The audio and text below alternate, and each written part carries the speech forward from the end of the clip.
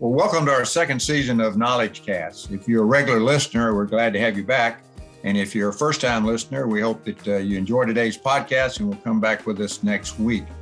We have a great list of guests this spring, and you can read about them by going to jackwwilliams.com and scrolling down to the podcast section. Well, today I'm excited to have with us Will Healy.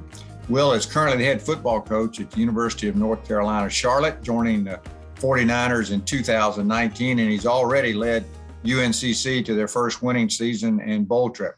And then prior to accepting the job at UNCC, Will was asked to turn around one of the most difficult coaching jobs in America at that time, Austin Peay. And he came in as the second youngest head coach in the country. And in just his second year, they set a school record for wins at 7. And he also had the number 1 ranked recruiting class in FCS. And at the same time, he was named Ohio Valley Conference Coach of the Year and FCS National Coach of the Year.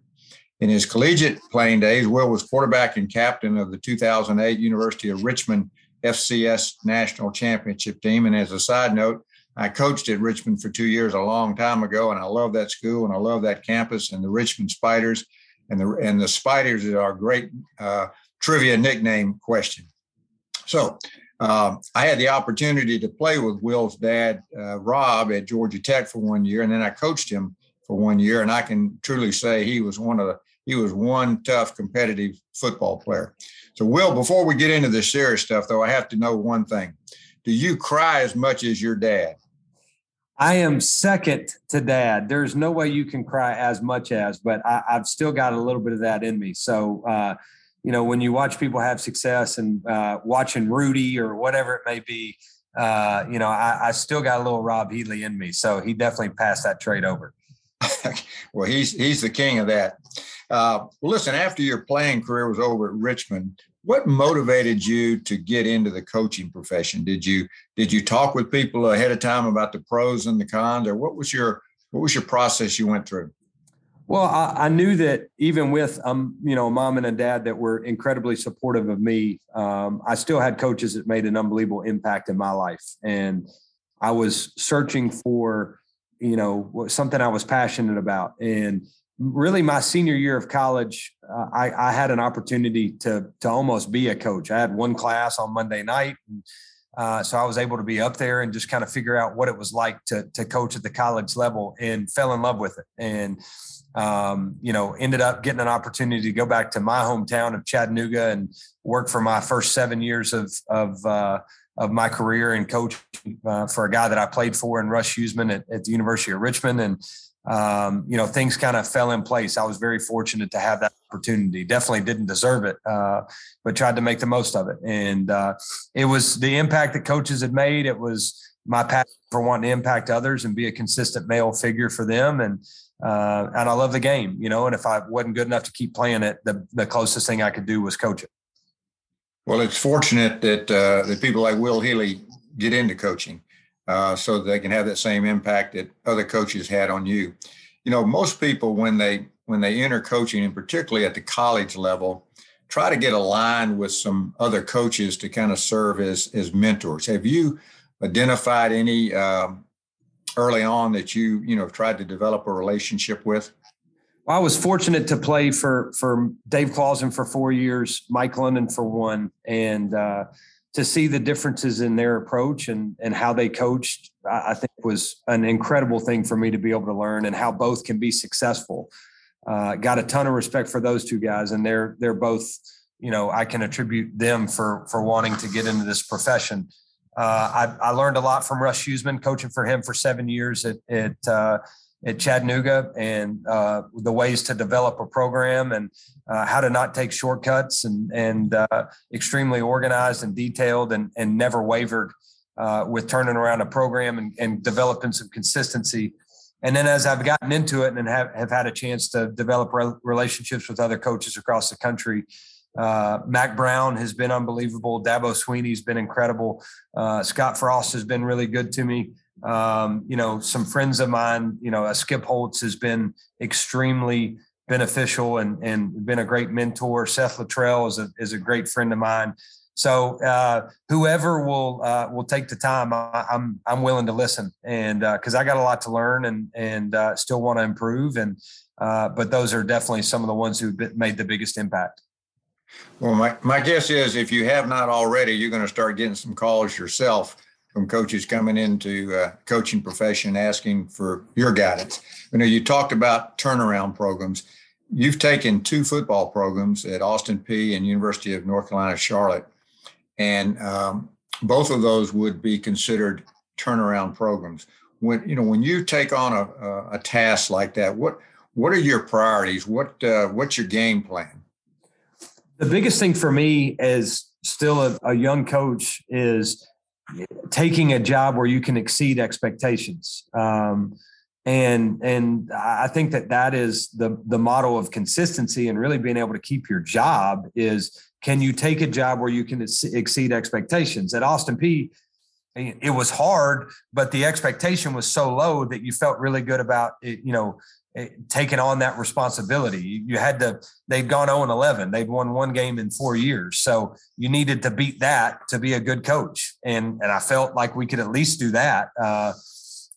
Coming here, it was having the first winning season, right? Now it's becoming a little bit of a product of your own expectations. You start off the year, you beat Duke, right? And the expectation changes. So how to keep that model of consistency going, I think is something that I'm continuing to learn and improve on. But, it's putting the right people around you. Mike London gave me some of the best advice I've ever gotten, and that's surround yourself with people who won't let you fail.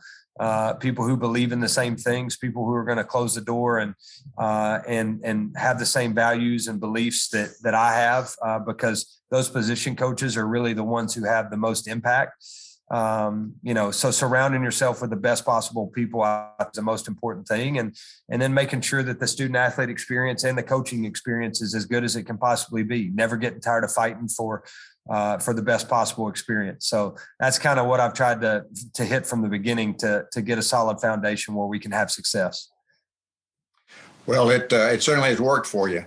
I know we got a short time here, but can you kind of walk through our listeners what a typical week in the life of a college coach looks like? I know it will vary based on the time of the year, but just kind of give us an overview of kind of how a week works for you.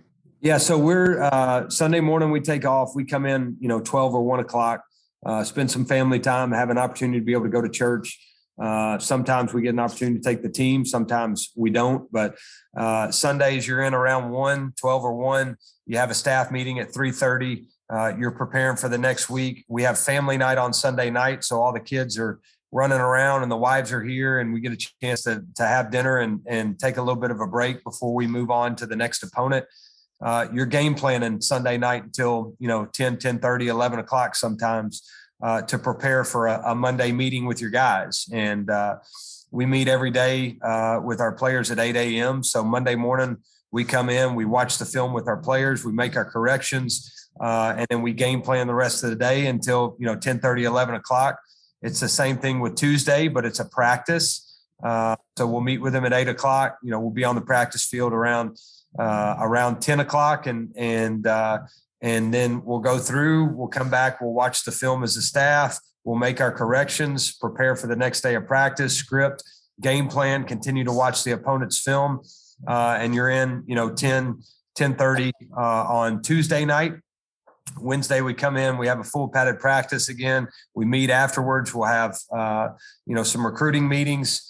And then we have date night on Wednesday night. So we take our wives to somewhere different around Charlotte, leave the office around 5:30 and get a little bit of a break. I think it's right during the middle of the week. So it allows our wives to have something to look forward to. It is something that our staff has really enjoyed being a part of, and you're in a great city to be able to do that.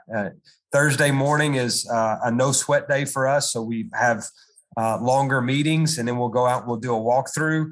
We'll have academic meetings after that. We'll be gone somewhere around 12 or 1 o'clock.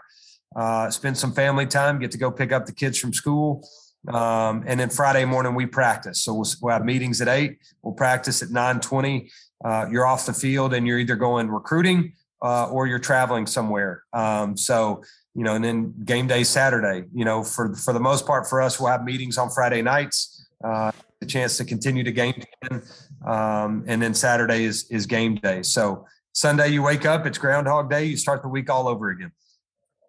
Well, I applaud the breaks that you have built into your week. I know when I was coaching college football, I would have really enjoyed having those breaks, and the families would have had those breaks. And I think sometimes coaches feel like, they're worried about being outworked, but it's also an energy and a freshness variable that comes into play as well. I do want to ask one question. You, like a number of coaches now, are practicing in the mornings instead of the afternoons. What's the logic behind that? Originally, when I was at Austin Peay, we started in the mornings because of concussions. So there's a lot of research that's done that says that the concussions, the number one cause of concussions is dehydration. And the research shows that you're the most hydrated early in the morning. As these guys go to classes all morning and come to practice in the afternoon, they're not as hydrated as they would be early in the day. The other thing about it for me is I know that they're getting to bed at a decent hour. I don't worry about them going out because I know they got to get up early in the morning. And I think the nice thing about going in the morning is that as the week progresses, it seems to kind of calm down a little bit. You got a little bit more time with your family, the hay's in the barn, so to speak. So you can, if you're efficient with it, you can really make sure the back half of your week is not near as stressful. And it's worked out well. I don't like going too early. So 8 a.m. meetings for me are perfect. So you make sure that your guys aren't, meeting at 6:30 or something and they're not getting enough sleep so that they can recover. So 8 a.m. has kind of been the sweet spot. And I think our guys have really liked it. They start classes at 1 and they've got, plenty of opportunities to make sure they're in the right class. And our administration and university has done an amazing job of helping us out with that. I had not heard that about concussions. That's interesting. It makes a lot of sense. Well, you were the second youngest head coach in the country when you accepted that job at Austin Peay. What are the advantages and the disadvantages of becoming a head coach at such a young age? I think the advantages you can relate. So to me, whether it's an interview or whether it's being in an in-home visit with recruiting, I think you always have to understand and be aware of your perception, right? And I walk into the room and I look like a 12-year-old, right? So the player's thought is, okay, this is a young guy that I can relate to. He's going to bring a ton of energy. The parent's perception is, how's this 12-year-old going to help my son become a grown man, right? So there's got to be something in that in-home visit or on that official visit that lets the parents understand that it's bigger than a game to me and that I'm going to be able to hold them accountable to help them reach their aspirations. And so there may be some coaching moments on the official visit. It may be, sit up, take your hat off, take your hood off, to, get off your phone, whatever it may be, but something that just says, look, I know what your thought is, but it's not a show, right? It's not going to all be roses here. It is, I want to help your son get to where he wants to go. And, so I think that's kind of what you're fighting from a perception standpoint. I think that the quality of the experience that I had was really good, but the overall experience, I didn't have a ton of it, right? So I wasn't in a bunch of different programs where I was a GA at Alabama and learned under Nick Saban. I had to learn and continue to research and grow and figure out how I wanted to do things and really sometimes learn by failure. And I think that what I've also learned in this is that it's important to have a good mixture, right? It's important to have some guys that you feel like are the next big thing. And it's also important to have some guys around you who have kind of been through it. And that's what I'm working on creating right now with our staff. I think it's the mixture is important. Well, coaching is all about teaching and selling. You're selling in the recruiting and you're teaching once you get them. And the best coaches are the best teachers. Speaking of in-home visits, you've gained quite a reputation as a recruiter at every school that you've coached at, both as assistant and as a head coach. Today, with the crazy world of recruiting, what makes a great recruiter now? What are the keys? relationships to me and consistency, I think is the biggest thing. I had an unbelievable opportunity to go talk to John Calipari when I was the head coach at Austin Peay, and he talked about appeal to aspirations, not egos. And I think that's important too. What's my job as a coach? And the true old school definition of a coach is a covered wagon that carries someone or something from where they are to where they want to go. And I think sometimes we lose track of that. Like, our job is to make sure that we take these guys from where they are to where they want to go. And in the meantime, kind of dangle the carrot in front of them, their love for football, and hopefully be able to teach them some things that are going to help them beyond this game. I think that making sure that we're consistent, we continue to maintain contact, that we get through to the other people in this prospect's life that are going to help them make the decision. And answer the questions for them.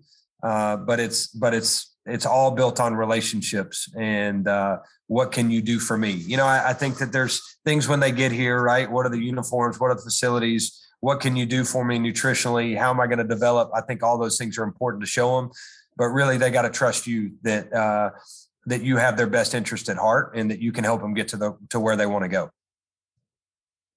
Well, everybody that's been in coaching for any length of time has had their favorite story. There's always some unique things that have happened in a coaching career. Is there anything that sticks out, any funny episode or situation that you want to share with our group?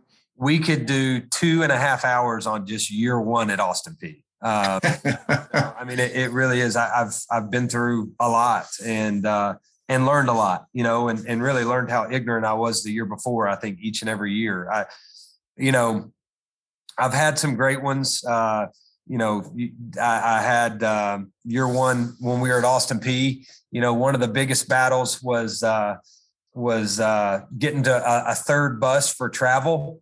And because we'd had everybody on 2 buses and everybody shared a seat. So when we're going on long road trips, our first game was at Troy. And so it was about a 7-hour bus ride. So getting the third bus was a big deal where those guys could spread out and have a better experience. And so I get on the bus, first time. I'm 30 years old, first time as a head coach. I'm sitting in the front. I've always wanted to sit in the front of the bus. And we get about 20 miles off campus and a tire blows on the third bus. And so all the guys are getting off on the side of the interstate. We're getting on, so now we're stacked on 2 buses, kind of where we started. We drive the rest of the way to Troy. The bus driver finally gets there, fixes the tire, is extremely apologetic. It wasn't his fault. Hey, everything's kind of in control. Well, the other thing that was going on at this time was we were switching from Russell to Under Armour. And part of the deal with Russell was we couldn't buy anything from Under Armour until October.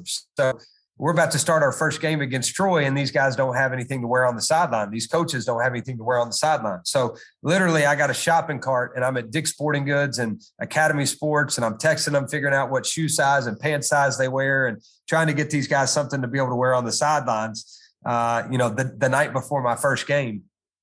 So the next day we get ready to leave. I give it my win one for the Gipper speech at the hotel. We get on the bus. We got 3 buses. We're about 10 minutes off from leaving from the hotel, and a tire blows on the bus again. Right. So we get there. We get there about, an hour and 15 minutes before game time. So everything that you typically would like with being there 2 hours and 15 minutes early, weren't able to go through our pregame routine. But it's a little bit of panic, but I'm trying to keep everybody calm. Then the official walks into the locker room and he says, "Coach, can I get your captains?" And I'm like, I haven't named captains. Totally forgotten to name captains. So I'm like, hey, you run out there, y'all call heads and we'll roll with this thing. So we start the game. We go for it on 4th and 1 from about our own 45-yard line. Last minute, I tell our offensive coordinator, about 20 seconds, I'm like, Wes, just go for it. And meanwhile, guys are running off the field thinking we're going to punt it. And he's like, what? And so he puts them back out there. We run power. They stuff us. First play, they run inside zone for a 45-yard touchdown. And I get on the headset and I told our guys, hey, that's my fault. I should have communicated better. And our defensive coordinator said, your fault. He said, shoot, I'm glad you went for it, because that was only 45 yards of total defense where it would have been 100 because we didn't have anything in the picture, We end up going up 14-13 on Troy. Neil Brown and Troy. We got the nation's longest losing streak. And I remember as a 30-year-old walking up and down that sideline, and I thought to myself, this is not that hard. You know, I'll probably be here for another year or two, and then I may take the Alabama job or the Georgia job. You know, you already had your game plan, profession, right? And we end up getting beat 69-14. And I went 0 for my first 13 as a head coach, and I figured out it's really that hard. So a lot of learning experiences, but that was the start of my career as a head coach. That's a great story. I'll share one quick one you can share with your coaches. When I was coaching at Virginia, we were reviewing a game film Sunday morning, and our quarterback made a bad decision. And unfortunately, the head coach happened to walk in while I was reviewing the film. And he looks up and he said, "What is he doing?" And I said, "Coach," I said, "I have told him and told him and told him, when they do this, we have to do this." And he got in my face in that bad breath area, and he says, "I don't give a flip how many times you told him. It's obviously you didn't teach him." And I learned a big difference in telling and teaching. Well, listen, it's just been great having you with us today. I've been really looking forward to this time together. And I know as a college head coach, your schedule never slows down. So I really appreciate you carving time out for us today. And I want to wish you continued success in your coaching career. And I'm going to be following you closely as I have since you began. And I hope to catch one of the 49ers games this year. Absolutely. Thank you so much for having me. Well, as we wrap up another episode of our Knowledge Cast series, I want to encourage you for each of you to come back and join us next week. And until then, I hope that you will make the effort to be a positive influence in the lives of others. Hey, before you go, we wanted to let you know about Jat's book called The Question, a guide to answering life's most important question. In this book, Jat shares his personal journey that began in 1993 to determine the values, principles, and beliefs that would guide his life. Whether you are a spouse, parent, grandparent, friend, leader, educator, coach, or mentor, Jat's I Believe statements apply to all the roles he has played during his lifetime and can do the same for you. Jat's message applies to all people, ages, and careers. It's an easy read with compelling stories, enjoyable humor, and sincere transparency. The Question is now available in ebook and paperback exclusively on Amazon. Go to jatwwilliams.com/thequestion to learn more and buy your copy today. Again, thanks for joining us for this episode, and join us next week for an all-new episode of Knowledge Cast by Ideals.